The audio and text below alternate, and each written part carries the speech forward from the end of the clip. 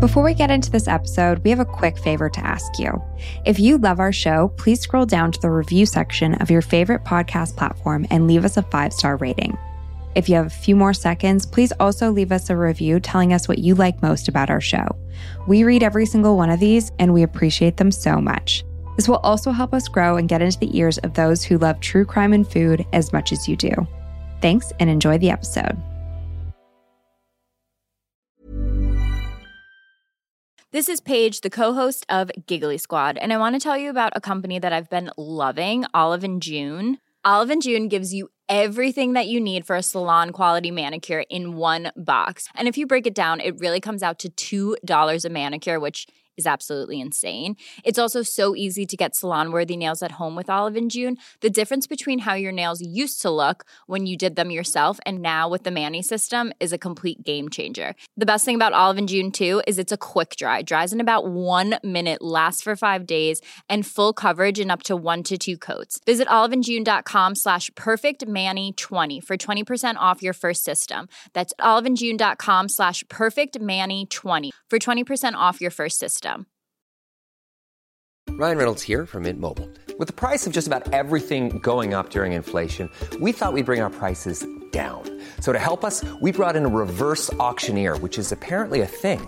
Mint Mobile Unlimited Premium Wireless. How to get 30, 30, bit to get 30, bit to get 20, 20, 20, bit to get 20, 20, bit to get 15, 15, 15, 15, just $15 a month? Sold! Give it a try at mintmobile.com/switch. $45 up front for 3 months plus taxes and fees. Promo rate for new customers for limited time. Unlimited more than 40 gigabytes per month. Slows full terms at mintmobile.com. Burrow is a furniture company known for timeless design and thoughtful construction and free shipping, and that extends to their outdoor collection.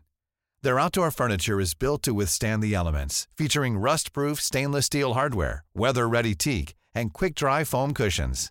For Memorial Day, get 15% off your Burrow purchase at burrow.com/acast, and up to 25% off outdoor. That's up to 25% off outdoor furniture at burrow.com/acast.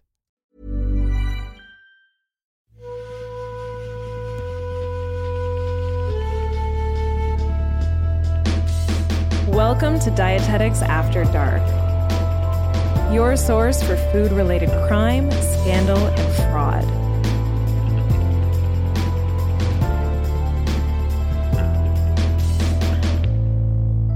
Hey, Becca. How are you doing today? I'm doing well. How are you? I'm well as well. What's new this week? What is new this week? Honestly, a lot of Taylor Swift, a little bit of Christmas present wrapping, and some baking. I feel like we may be living the same life. Yeah, I think a lot of people are living that life right now. Yeah, how do you find the new T Swift? New T Swift, I like it. Yeah, it's good. I'm into it. Yep, she's good.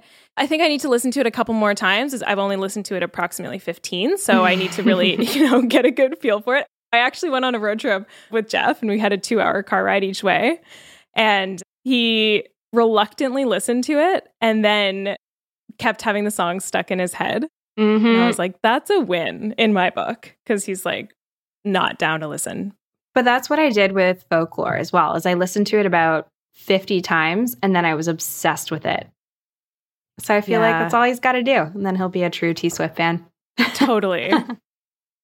In better news, the vaccine did come out this past week. Yeah. Yay! And I was reading today that in Canada, by September 2021, every Canadian that wants it should be able to get it. September 2021. That's amazing. Just 10 more months. 10 more months. Honestly, but to have an end date on it feels really good. Yeah. I don't know how solid that end date is. It might change a bit, but it's nice to have a date to look forward to. Yeah, it really is. And what else did we do this week that was so exciting? We actually did it today. Extra cheese.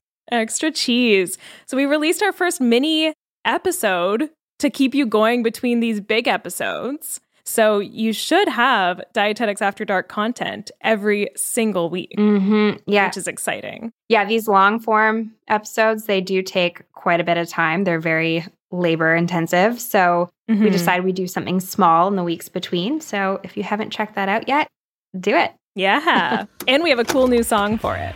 Yes. So check out our cool new theme song. Cool new song. Today, we are going to cover the history of sugar. And then I'm going to do a deep dive into the 1960s Harvard study that changed the portrayal of sugar and fat for the food industry and the minds of consumers everywhere. So I'm going to then go into like a couple sneaky things that I found out through my research, because there's definitely some scandal there. But this episode isn't necessarily as crimey as the other ones were, but it's still very interesting, and it still has a lot of moments of like cringeworthy moments. Totally. And like my part has a lot of interesting, oh my gosh, like we could do multiple episodes on sugar. And I found like while I was researching, I was craving sweet things. Like just thinking about sugar, it activated my sweet tooth. That's for sure. The information in this podcast is for entertainment purposes only.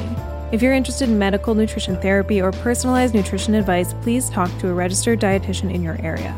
All the citations and relevant links for anything mentioned in this episode will be in our show notes. This podcast may contain coarse language and mature subject matter. Listener discretion is advised.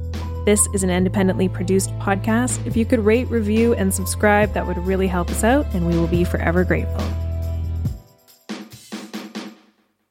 Okay, so I guess I'll start off telling you about the wonderfully divisive product that everyone loves to hate, sugar. It's been called addictive, which isn't exactly true, but it does activate a reward circuit in our brain by triggering dopamine, which is a neurotransmitter that makes us feel good. But that's why people think it's addictive, because it activates like the same pleasure centers as something like drugs would. And sugar's also been blamed for everything from obesity and some non-communicable diseases to hyperactivity in children and poor dental health. So it's got a bit of a bad rep, but humans also love sugar, at least the taste of it. So we have over 10,000 taste buds, and each one of them has receptors for sweetness. Most scientists think that we evolved to prefer and actually seek out sweeter foods because from a survival standpoint, it helps us identify foods that are safe and energy dense. Plus, human breast milk is quite sweet. So about 40% of the calories in human breast milk come from a form of sugar called maltose. Right. Which is just 2 molecules of glucose bound together. So I remember in the Nutrition Through the Lifespan course, and I remember learning about this exact topic.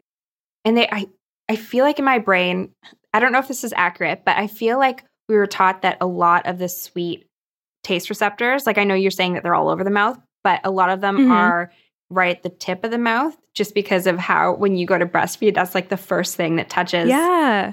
I remember hearing that too. I think the ones at the tip of the mouth are sweeter. Okay. So each taste bud has thousands of different receptors. Fact check that. Nice try, Sarah. Each taste bud only has between 50 and 100 receptor cells, and the average adult has between 2,000 and 8,000 taste buds. And despite what we learned in food science, it's not actually true that there are certain areas of the tongue responsible for different taste sensations. Some areas might be slightly more sensitive to sweet, bitter, salty, sour, and umami sensations. But because each taste bud has sweet receptors, you can taste sweetness anywhere on your tongue. So, yes, breast milk has a lot of maltose, which is 2 molecules of glucose. So, a quick carbohydrate lesson. Today, we're going to be talking mostly about classic table sugar. So the white crystallized sugar that we put in everything from baked goods to processed foods. And this form of sugar has been linked to all sorts of health concerns and can raise blood sugar very quickly after consumption.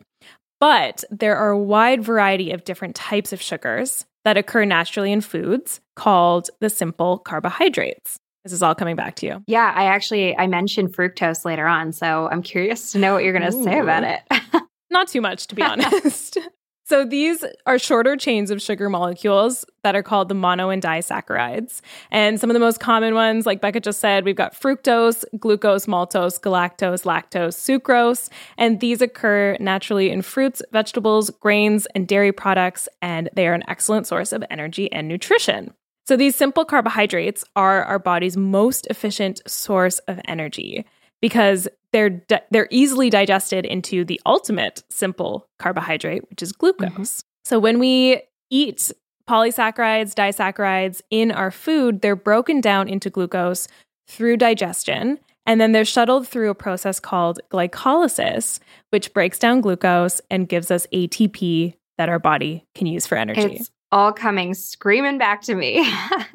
Yeah. Do you wanna just quickly recap the citric acid cycle for us? No, I absolutely do not. Leave me out of this. I know. I think I've learned the citric acid cycle or the Krebs cycle 20 times throughout, because my first degree was biology too. Biology and then nutrition. So I learned it in so many courses, and I learn it and then it all leaves my head. It's so important, but I could care less. I know.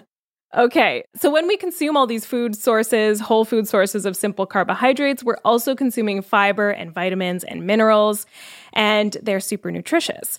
But when we talk about added sugar or table sugar, it's pure, isolated, and refined sucrose, which means that it only provides energy or kilocalories.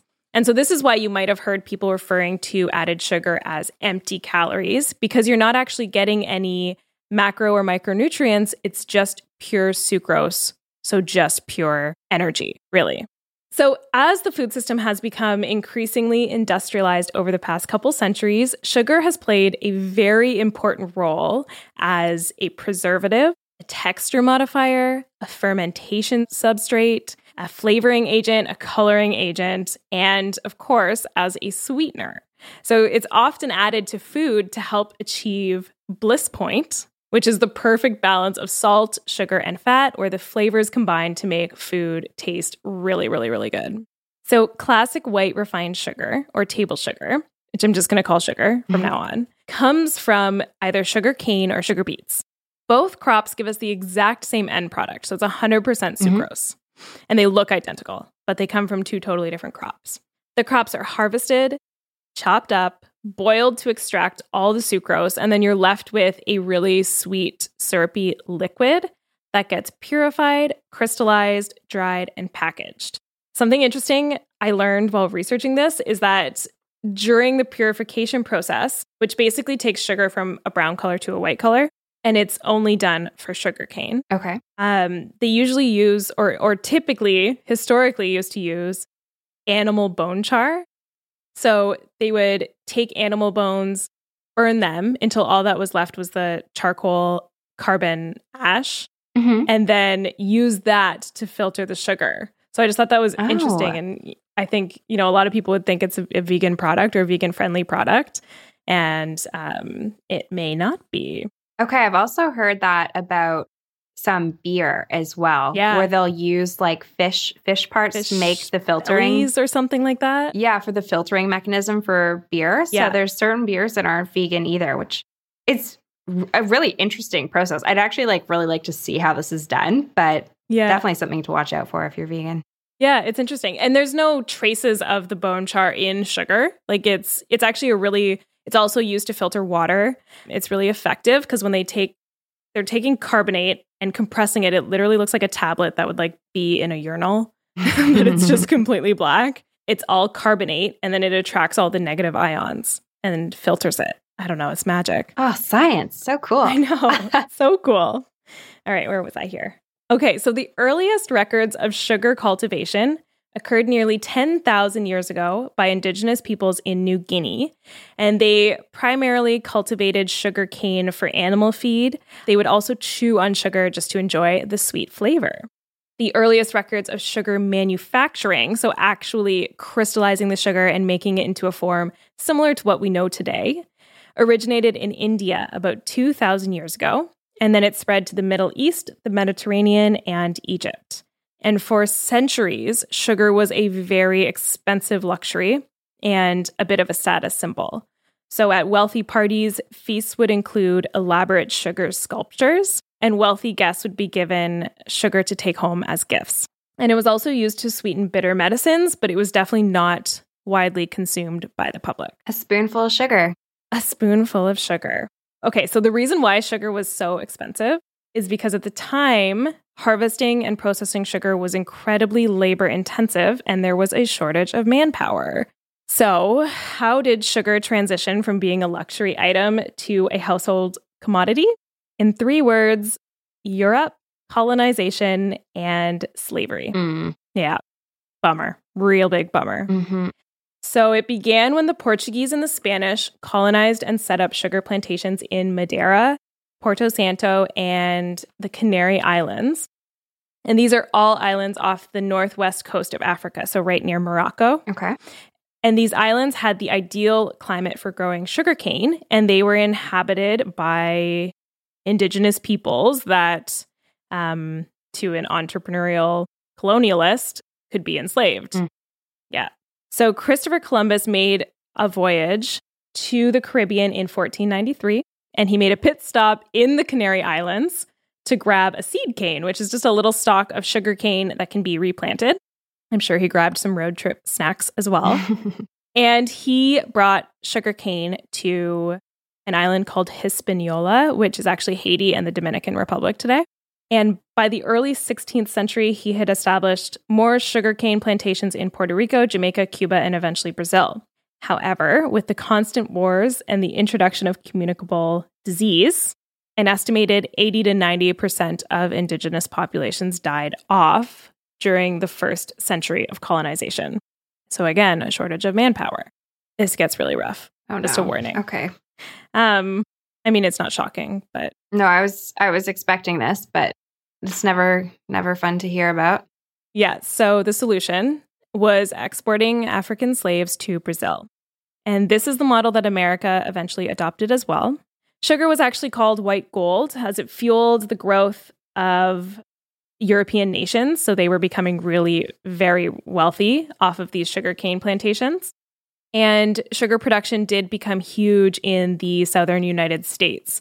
So by the mid-1800s, Louisiana alone was producing 25% of the world's sugarcane using the enslaved population. This is probably not surprising, but the labor required to work on these plantations was absolutely brutal. So around-the-clock work, undernourishment, and very low life expectancies were common among slaves working on the sugar plantations.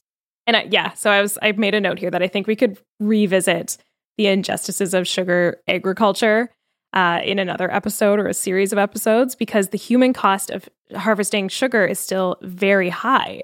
So in Nicaragua and El Salvador, actually, there are some areas where sugar plantation workers have a life expectancy today of 46 years. And they often, so it's a really well-established pattern, there's quite a few studies on it, they'll fall ill and die quite rapidly of chronic kidney disease after starting working at one of these plantations. Yeah, so I watched National Geographic's documentary, and there was one community where almost 70% of the men have either stage 1 to 5 chronic kidney disease, and they work at the plantations. Wow. So do you think that that's from consuming it or inhaling it or just being around it?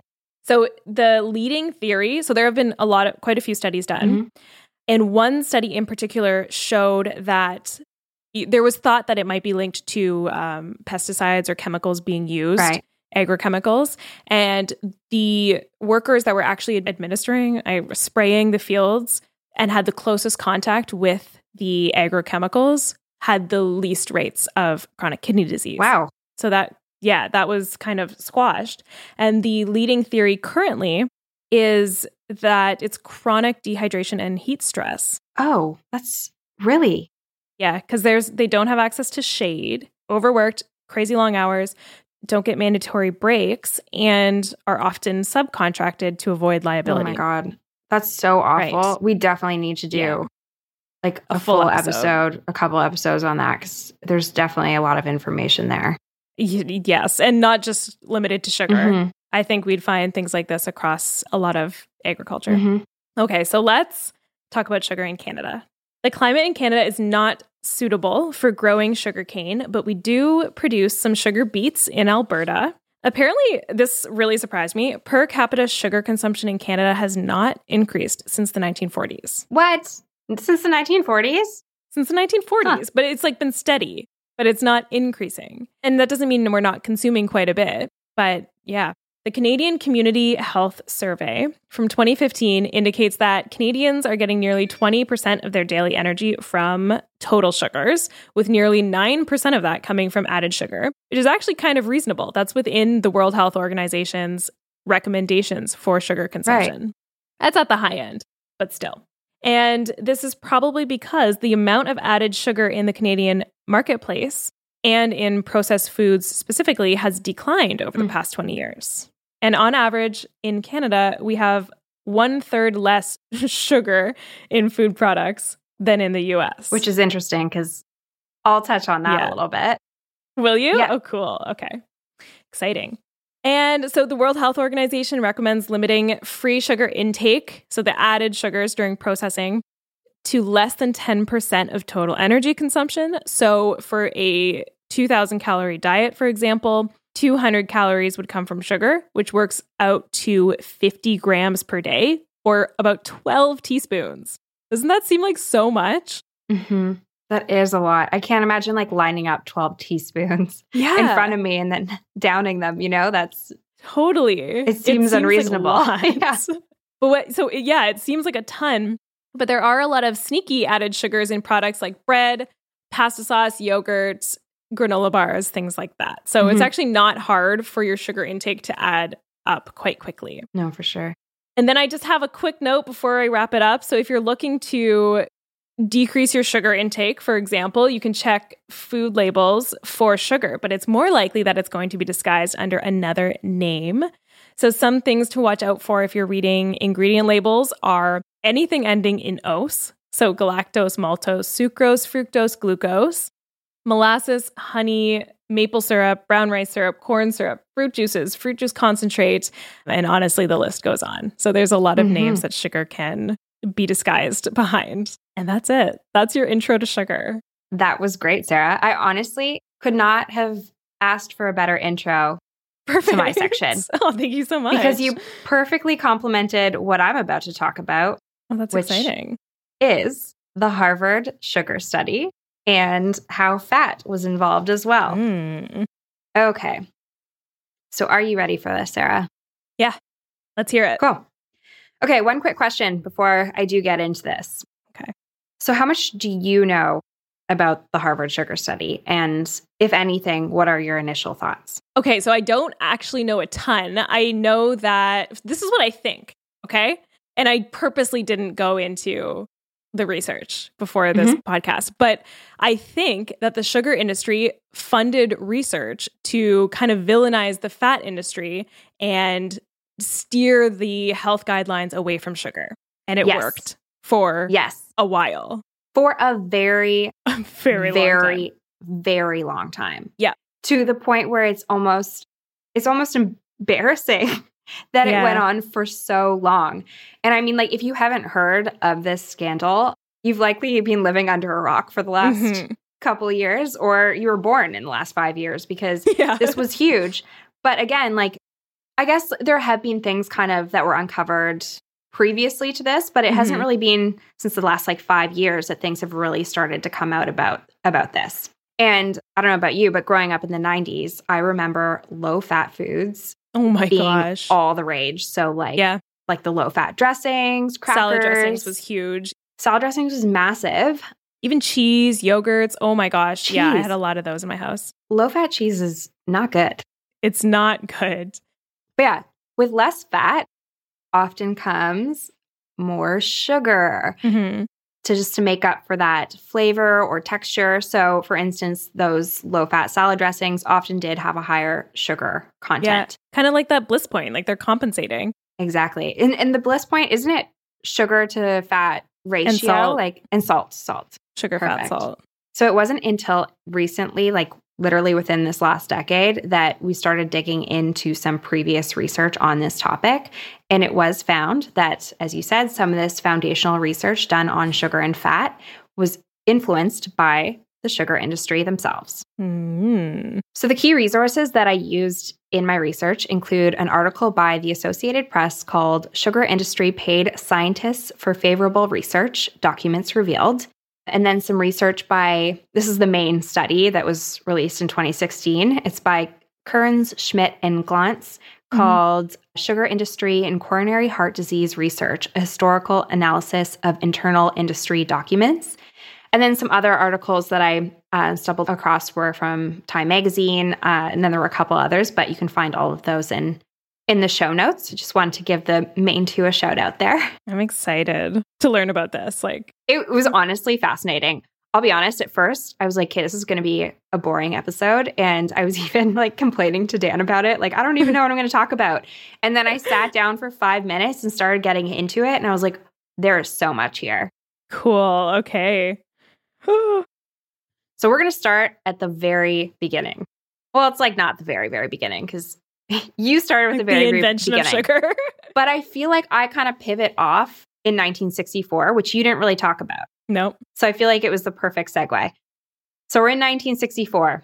It's post-World War II, and some research came out linking sugar to heart disease, and the sugar industry is taking a little bit of a hit.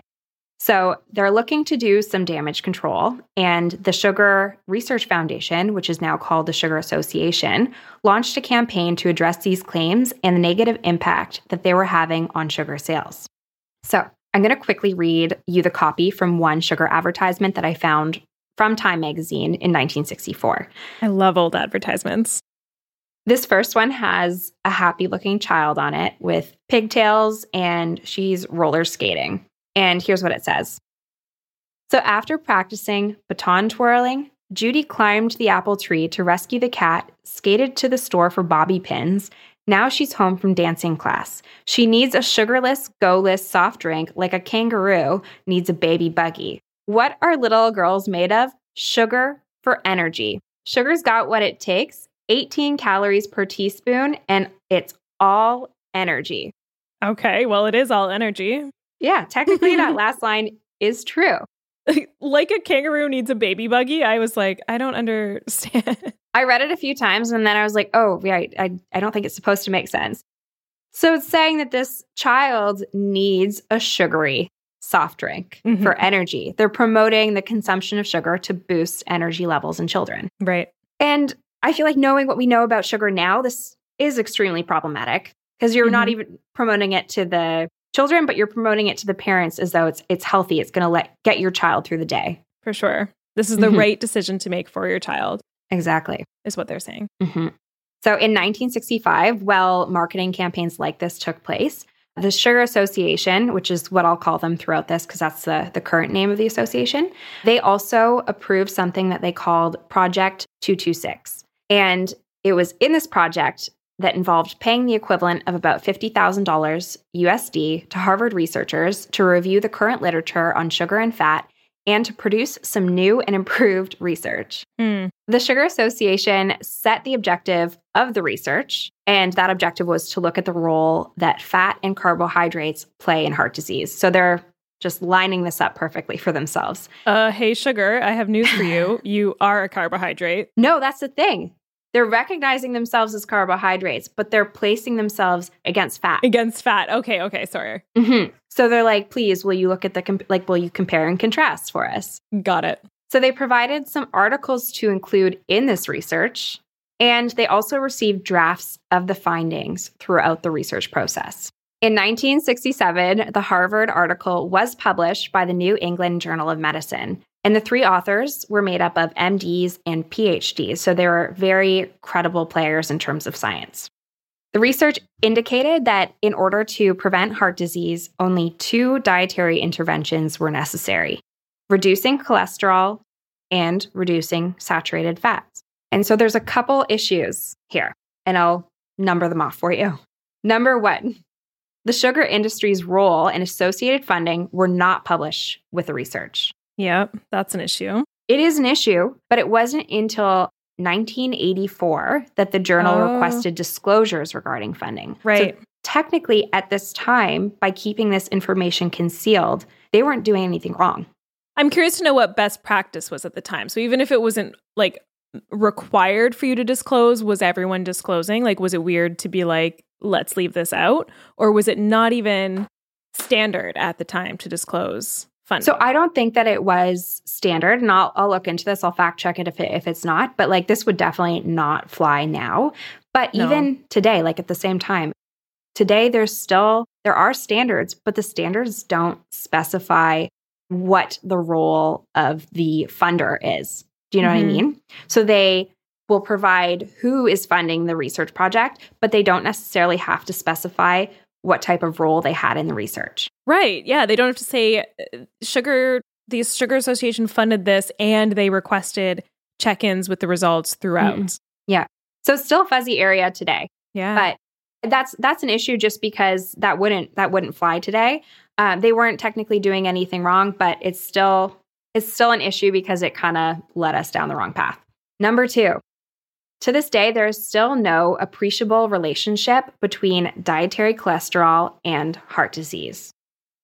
However, it is recommended to limit the amount of saturated fat in the diet. So they did get that part right to some degree. And I do feel like cholesterol and heart disease, that combo is one that has been argued for decades. So I just wanted to quickly break down what that means just so that it makes a little bit more sense. So cholesterol is a waxy substance, and it's actually a steroid. And for those of you who are science brains out there, you likely know that steroids are actually a part of the lipid family tree. So they are a type of fat. And this means that they're insoluble in water. So they don't dissolve in water. And this is why having a high blood cholesterol can be dangerous, as it might float around in your arteries, potentially leading to plaque buildup. And this might eventually limit the amount of blood going to the rest of your body, which could present some problems. However, cholesterol is also 100% necessary for us to stay alive, as it creates the structural membranes around every single cell in our body. Because it's so essential to our being, our bodies actually create it themselves. So this is why it's also found in animal products. Their bodies create it to survive too. So by eating animal products, you are eating their cholesterol. And I know that it would make sense if eating cholesterol raised your blood cholesterol, but it's really just not that simple because your body does highly regulate the amount of cholesterol that it has in it. So if you eat more cholesterol, your body will produce less. And if you eat less cholesterol, your body will produce more. It is Our bodies are so cool. They're fascinating, really. But I do know that this could be extremely frustrating for somebody who has high blood cholesterol. But the way to lower it just hasn't been proven through a decrease in dietary cholesterol. So things like lifestyle changes, so like exercise and consuming cholesterol-lowering foods have actually been way more effective in reducing high blood cholesterol. Yeah. Yeah, that's so interesting. Yeah, so that's your crash course in cholesterol. And you can see that research like this could confuse a lot of people because it was just wrong. And this includes scientists and dietitians because it did change the recommendations and consumer buying habits for many years. Yeah, I can totally see, because not only was it being reported as fact, but it logically makes sense that reducing your dietary cholesterol would impact your blood cholesterol.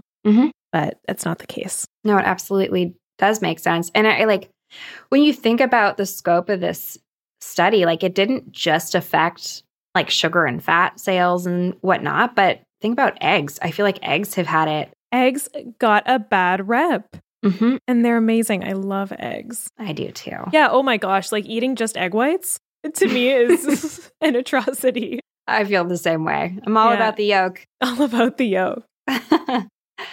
Okay. So I guess I was numbering off issues with this research before I went on that tangent. So the third issue here is that while the association is not fully understood, there is a link between sugar and an increased risk of heart disease. So by blaming fat for heart health issues, the Sugar Association was throwing the food industry and consumers off their scent. Yeah. And also research.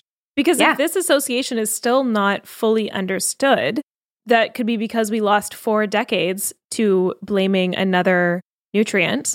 Absolutely. Yeah, it's frustrating looking back, isn't it? It is.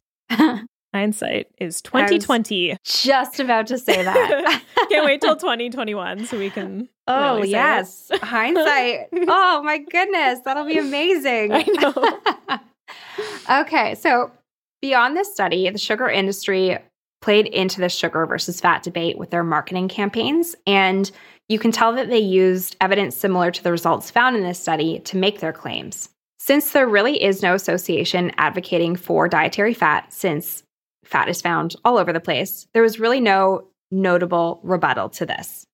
It was essentially scientists versus the industry and media. And in many cases, scientists trusted these published results as well. Okay, so I have some more examples of sugar advertisements from the 60s and 70s for you. These were honestly so much fun to find because it's maddening that these were even allowed to be published. Oh my gosh. Okay, so it's a woman smiling and she's holding a cup and it looks like it probably has like, I'm guessing pop or soda in it. Yeah, it looks like Pepsi. And it says, "Get ready for the fat time of day." I hate it already. "The sugar in a soft drink now can save me a lot of calories later." Okay, that doesn't even make sense. No. Sorry. Go on. No, it doesn't. But they make an interesting claim here that, like, I feel like if you didn't have the background knowledge, you might buy into it. So it continues. "Anytime you allow yourself to get ravenous, you're in trouble. That's the fat time of day, when your appestat is turned up and you're likely to overeat." What's an appestat? Your thermostat for your appetite? Yes, it's super clever. "By snacking on something sweet shortly before mealtime, you turn your appestat down. The sugar in a couple of cookies or a small dish of ice cream can turn it down almost immediately. You're able to get past the fat time of day because your appetite is down and your energy is up." Okay, yes, having a snack will stop you from feeling hungry. Yes. So that's a fair claim. It doesn't need to be a super sugar-laden food. Okay, also sugar, only 18 calories per teaspoon.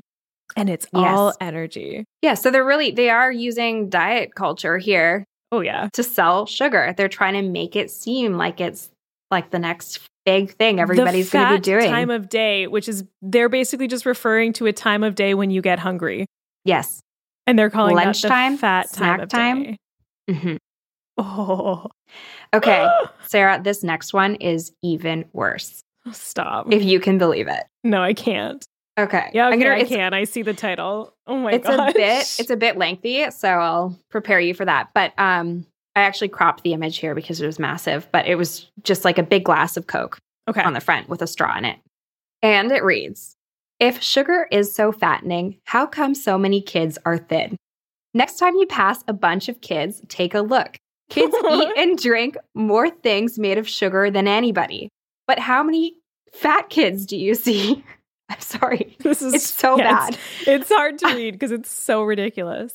The fact is, if you constantly take in more food than your body needs, you'll probably get fat. If you eat a balanced diet in moderation, you probably won't. And sugar in moderation has a place in a balanced diet. For kids, eating or drinking something with sugar in it can mean a new supply of body fuel that can be used in not too many minutes. There's a useful psychological effect too, as you were saying, Sarah. The good natural sweetness of sugar is like a little reward that promotes a sense of satisfaction and well-being. The good thing is, good nutrition comes from a balanced diet. And a balanced diet means the right amounts and right kinds of protein, vitamins, minerals, fats, and carbohydrates. Now, what's one important carbohydrate? Sugar.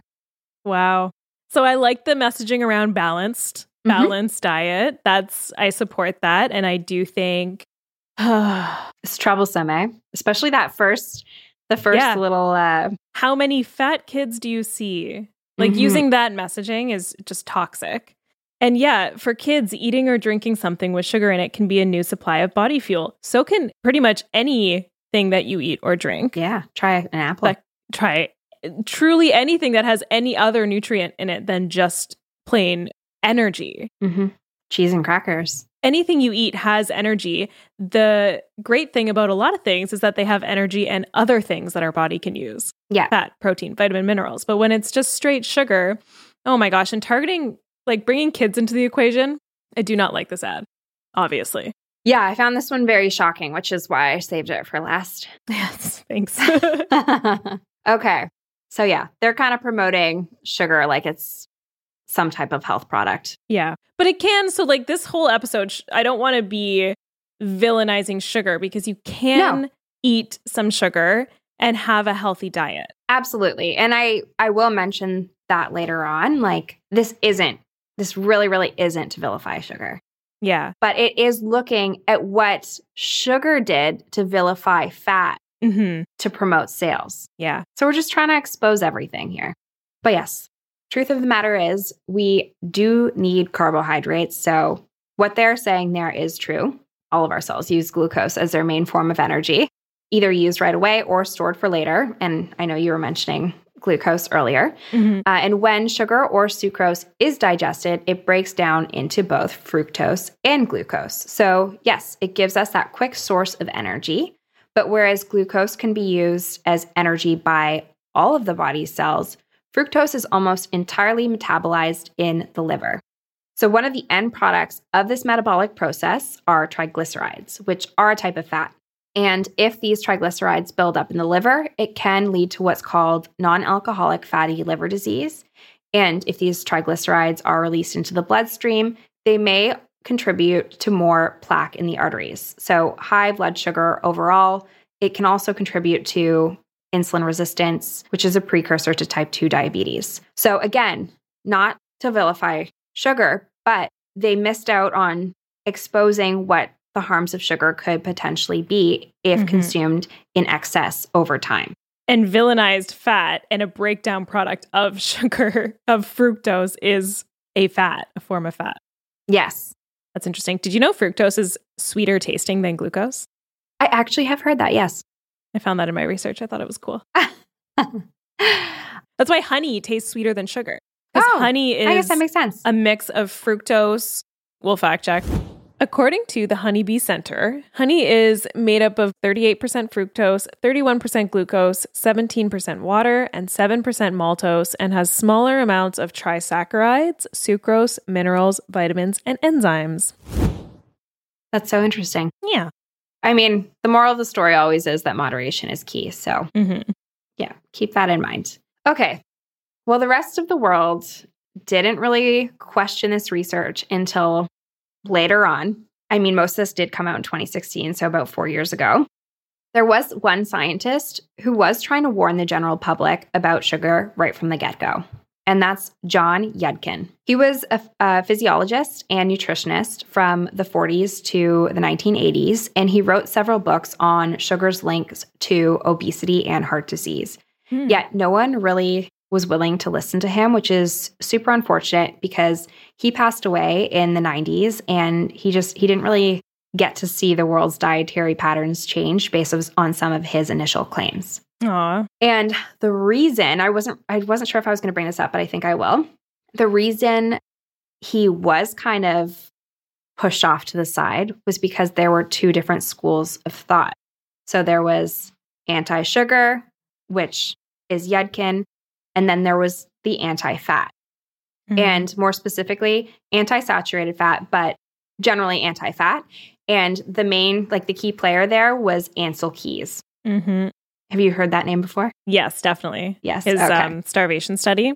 Yep. So interesting. Yeah. So he wasn't the most ethical scientist. And as you said, he did those starvation studies. But it was groundbreaking. Groundbreaking. And they even interviewed... Okay, I'll describe it first and then I'll get into it. But essentially, there were these studies that were done during the end of World War II.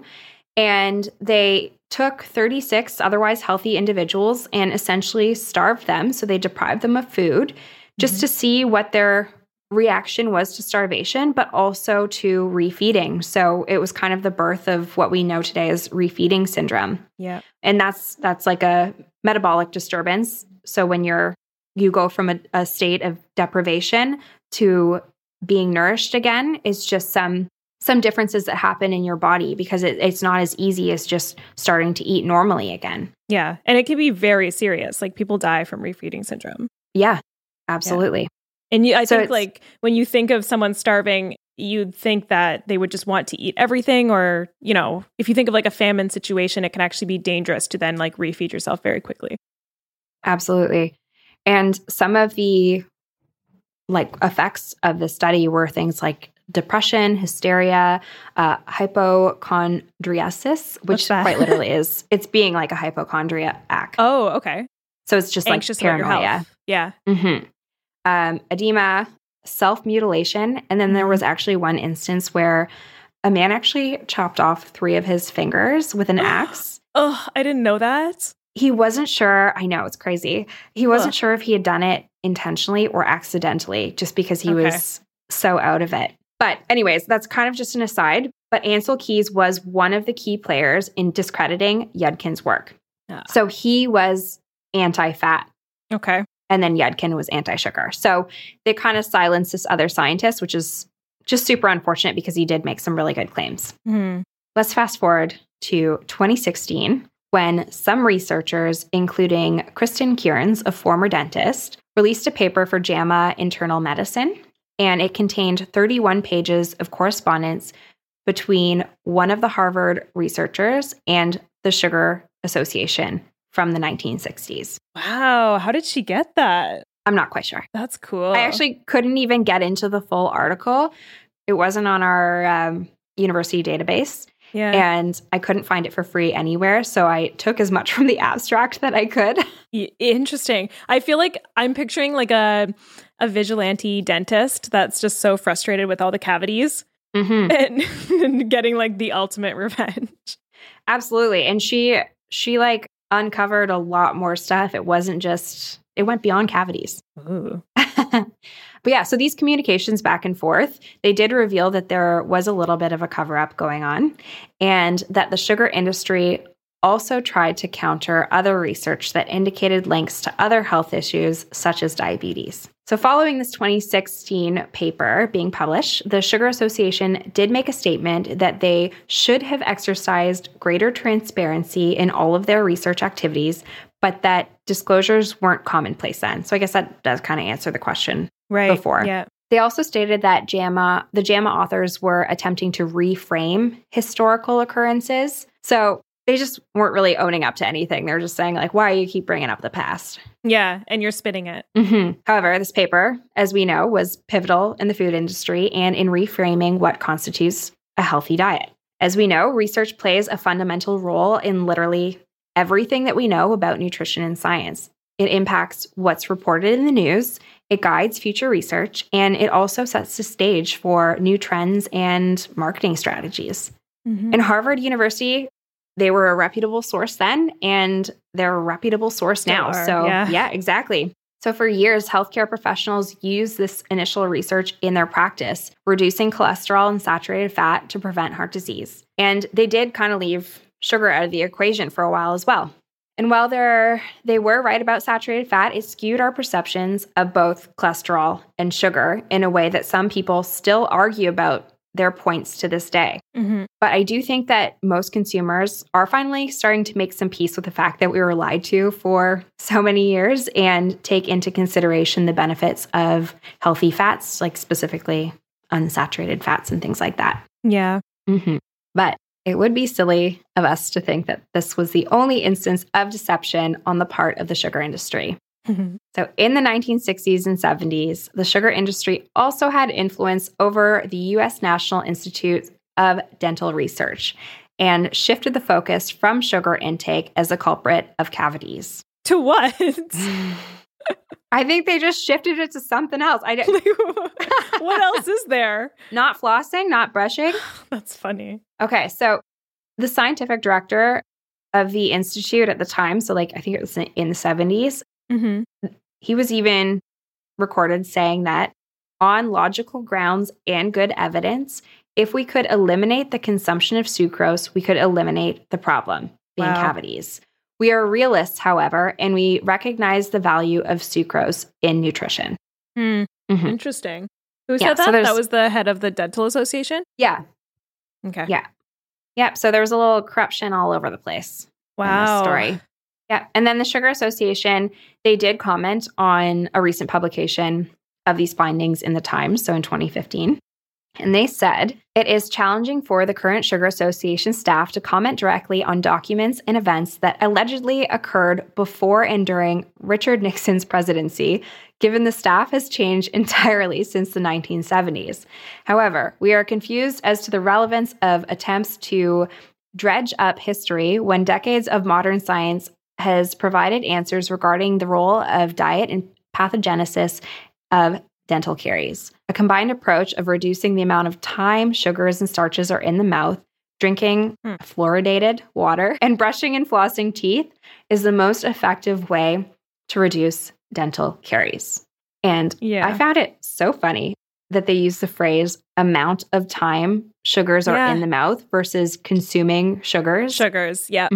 But okay, so I remember in one of our courses, taught it, and she said, like, if you have something sugary, have an apple or carrots, like something really crunchy right after to kind of clean your teeth if you don't have access to a toothbrush. I think I was in that class. Yeah. Yeah, I remember her saying that. But that would reduce the time, I guess, in your mouth. But I mean. But it also kind of promotes like soft drinks. Oh, true. Spending very little time in your mouth and it's not being chewed, so it's not getting like stuck in your teeth. Yeah. Anyways, I think people keep like bringing this up constantly because they want to make sure that the food industry is being honest and transparent now. Yeah. And by discussing these events publicly, we raise consumer awareness. And I think that the sugar knows this, but they wishes that they could just go and erase history. Yeah, absolutely. Like saying there's no point in dredging up these old decisions that were made. But there is a point because people still, I think quite a few people still feel like fat is making them unhealthy. And it really comes down to the sources. Okay, so I just have a couple questions about the original sugar study that was released by Harvard. First of all, what kind of study was it? Like, was it like a high-level randomized control trial that was really well conducted, or was it a systematic literature review of existing lit at the time? Yeah, so they were mainly going through previous literature. So that's why the sugar industry kind of, I guess, hired them on. And they gave them some of the literature that they wanted them to review in the study. So it was definitely biased. Interesting. Yes. And some of it as well was done on animals. So some of it wasn't even like human. Which we know is not always often. It rarely translates perfectly to human subjects. For sure. I can send you the study later if you want me to. Yeah. Okay. It's very old timey. They use the word man in it a lot. Oh, for humans. Because all studies were done on white males. Yeah. It's true. Sadly true. And then my follow-up question is, how severely were the results skewed, or were they, so, you know, was there a clear link established between sugar and heart disease and they just left that out, like they totally didn't disclose, or was there just an inconclusive relationship or no relationship and they just didn't report it? So here's the issue. We actually don't really know. Got it. Because there was research coming out like linking sugar and heart disease. And so they released this essentially trying to oppose that. The only thing that they were able to find were in these communications back and forth was that the sugar industry provided them with some of the research and then the sugar industry was able to review. But they didn't actually find like the results of the actual like lit review or the research. Right. All they had was the final product. And because this was the 1960s, it's not like it was documented elsewhere. Right. Interesting. So it's, I guess theoretically, it's possible that the sugar industry was checking in, you know, what results have you found so far? And they were just saying, okay, those results look good. Continue. It's also theoretically possible that they were saying, okay, erase those results. That never happened. And let's change these results. So like the spectrum of what kind of fraud kind of went on here. So to this day, research is still frequently funded by large food industry leaders. Coca-Cola has funded research out of the University of Colorado to focus on exercise rather than caloric intake for optimal weight loss. It was even found in some of their contracts with researchers from 2015 to 2016 that they could quash studies or pressure researchers using the threat of termination. What? Yes, those were quotes from an article. by this author Lovelace that they found in some of the actual contracts with Coca-Cola and researchers. In the contract, they had, we can fire you. We can threaten to fire you. We can threaten to fire you. Okay. Seems like something that shouldn't get signed. And then if you watch the documentary Game Changers, did you watch it? Yeah, I did. Yeah. So you might remember some of the claims that they shared about avocados. Yeah. And there was one that avocados can modulate the inflammatory response caused by one hamburger meal. Yeah. What wasn't disclosed was that the study was only conducted on 11 people, and it was funded by the Haas Avocado Board. So this really does happen all the time. And a lot of research wouldn't be possible without industry funding. And there's a large debate as to whether or not this type of research with funding is ethical to the research process, since it might lead to biased or falsified results. Right. Some say that it can be used as marketing for the industry, and that this research may actually affect the legitimacy and trust of other research that doesn't have industry funding. Yeah. And while some nutrition professionals are very much against it, others seem to be okay with it as long as disclosures are made. As sometimes this research can actually lead to like groundbreaking discoveries and the production of other research down the road. So sometimes it can be really beneficial. Yeah. And I should note too that funding disclosures are now integrated in peer-reviewed or credible research. However, the funder's role, as we were saying before, the funder's role in research is not always specified. So industry-funded research should be valued below other public health or nutritional sciences research. Yes. But totally. right now, these types of disclosures, they're not specified in news coverage for the most part. So this might lead to consumer confusion. So I think that there needs to just be a bigger push for having an understanding of where this research is coming from, where the things that are being shared in the news are coming from, so that it doesn't lead to consumer confusion or consumer deception. Yeah, absolutely. I think that so if I was reading a study, especially a groundbreaking study, and it was funded by industry, that would be a major red flag for me, but not a full discount. Like I wouldn't fully be able to be like, I'll never trust that. I would give it a fair chance, but I would read it with an extra critical eye. Absolutely. And I think too, like one thing that you could do following that is just see if there's any additional research out there that also supports the same finding, right? Because sure, the industry may have made that groundbreaking discovery, but have other individuals done the similar research and come to similar conclusions? Yeah. It would be almost impossible, I think, to produce a piece of research that has nothing else out there to support it. Yeah, I don't know. Absolutely. I think you've been talking about like the role of the funders, and I've never really considered that should be disclosed as well. And it probably should. Why not disclose that? Yeah, why not? I know. I'd never really thought about it either until I put this together, but it would be very important, especially if a large organization like Coca-Cola is funding it. And I actually did read in 2015 or 2016, Coca-Cola made a new industry rule where they will only partake in funding. They will only partake in research funding if they only provide 50% of it. Okay. So 50% of the funding has to come from elsewhere. And I think that's to kind of cover their butt. I think they're trying to do better after those things were revealed about them. Yeah, it's interesting because the food industry has so much money. Like if we take that money out of research, I think there's already not enough money in research, right? It's already very hard to obtain funding for research that you want to pursue. And one of the major issues, and this has been mentioned it was class, we can bleep her name out, but there's a lot more funding in research when you're going to do something that is a little bit more groundbreaking. There's less funding to duplicate studies, which is where a lot of the funding should actually go.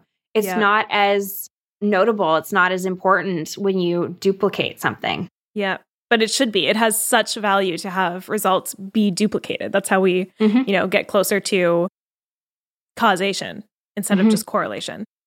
Absolutely. But everybody wants to come out with this new and hot topic, Yeah. And then, we're definitely doing an episode on this one day, but the problem is only exacerbated by professors trying to obtain tenure, and they have to study a certain amount, or so they have to produce a certain amount of kind of novel research versus just not just replicating studies. It goes all the way to the top. All the way to the top. Yeah. All the way to the top. So the moral of the story here is to just question the things that you hear. Have a critical Check your eye. sources. Yeah, have a critical eye. Check your sources. See where the funding is coming from, especially when claims seem to go against common knowledge or when they're being used to promote a product. Totally. Cool. That's a wild story. I think it's alarming how insane, how massive the impact on the food industry and people's beliefs about nutrition and trust in nutrition were affected by this one study, this one influenced study. And I mean, I grew up in the 90s. I remember all the fat-free stuff. I remember thinking that those were the healthy products. I bought into it for sure. In university. Yeah. That's all. I always bought the low-fat dressings. I genuinely thought it was healthier. And it's much less satisfying. That's true. It truly is. It truly is. Well, I'm glad you enjoyed it. I really did end up enjoying doing all of this research. And it is crazy. I know that this wasn't a crime, but it is crazy to think that this type of scandal, I mean, it went on, it still goes on. It's fascinating, really. Yeah. Well, it might, I mean, I know it wasn't a prosecuted crime, but at the time, if they had been caught funding and suppressing research, like let's say that's what actually happened, I wonder if that would have been a crime. I don't know. I don't even know if it is today. Yeah, I wonder. Because if you're funding something, you might have a say in how certain methods are conducted. I guess, but that defeats the whole research process. You might, but you'd also probably have a say in what the objective of the study is, right? Because if you're putting money into something, you would want a say. You would want to know what you're actually looking at, right? Yeah. Totally. Even if you just helped craft the question, that would be influencing research enough. That'd be biased. Interesting. Okay. Wow. That was really good. Good job, Becca. Sweet. Thanks, Sarah. No problem. Okay. So to get you thinking about our next episode, I want to know if you set New Year's resolutions.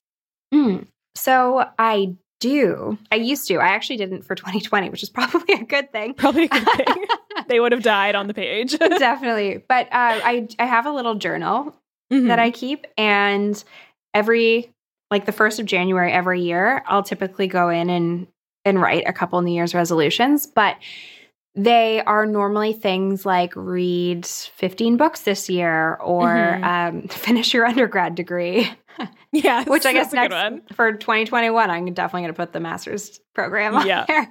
Achievable things. Achievable things that I know are either going to happen or not. But I love looking back on them and just being like, oh, it's cute that you thought that you were going to do this year, or it's great that you accomplished this year. Yeah. I really, really like looking back on them once the year is done. Yeah, totally. Yeah, it's amazing. I actually always on New Year's Eve write down everything I can remember that I did in the year that's ending. And it's just cool to be like, wow, I did all that in 12 months. That is amazing. Great. Yeah. I like that. It's fun. It's like usually I can fill a whole page, and sometimes it's just like, took this road trip, started a new program, took this whatever, but it ends up being a lot of things. I'll just go back through my Google Cal and think, oh yeah, I did that too. Oh yeah. This year you'll just be listing off all the Netflix shows I've been telling you to watch. Yeah. No, that'll be my New Year's resolutions will be catch up on all the Netflix and other shows that I haven't watched yet.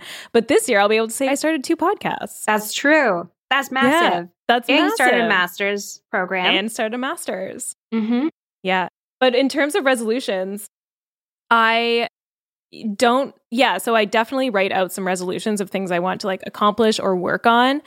But I just love goal setting. I think I do it once a month. Wow, you do? Not formally. I don't sit down and do it, but I'm always like, ooh, these are the things I want to do. Okay. Always. And so the new start of the new year it feels new and it feels fresh. So I'll absolutely set some resolutions oh gosh, what'll I do? I don't know. Prioritize sleep. Something like that. Like a greater goal for the year. Yeah, that's so cute. Cool. Well, okay. Thanks for listening. Yeah. Thanks for listening. We hope you enjoyed this episode and check out Extra Cheese. Yeah, we think you'll like it. We think you'll like it. And also, if you're listening and you're like, this is pretty good, but it could use some of this, just let us know. Yeah, please do. Send us an email. We're workshopping it. Yes. Give us some feedback. Also, leave us a nice review. That'd be nice. That'd be so nice. We really like doing this podcast, and reading reviews is so exciting. Mm-hmm. Yeah, it feels like it's all paying off. Just seeing that people are listening and loving it. It's amazing. Absolutely. Bye, everyone. Bye.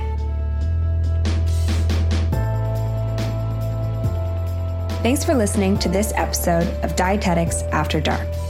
You can find all the references and materials used to put this podcast together in our show notes at thenutritionjunkie.com/dieteticsafterdark. This is an independently produced podcast. If you enjoyed this episode, we would love it if you would rate, review, and subscribe to our show. For more information, follow us on Instagram at Dietetics After Dark. If you have an idea for an episode or segment, email us at dieteticsafterdark@gmail.com. This podcast was recorded and edited by Earworm Radio. We highly recommend their services for all of your podcasting needs. You can learn more about Earworm Radio at earwormradio.com.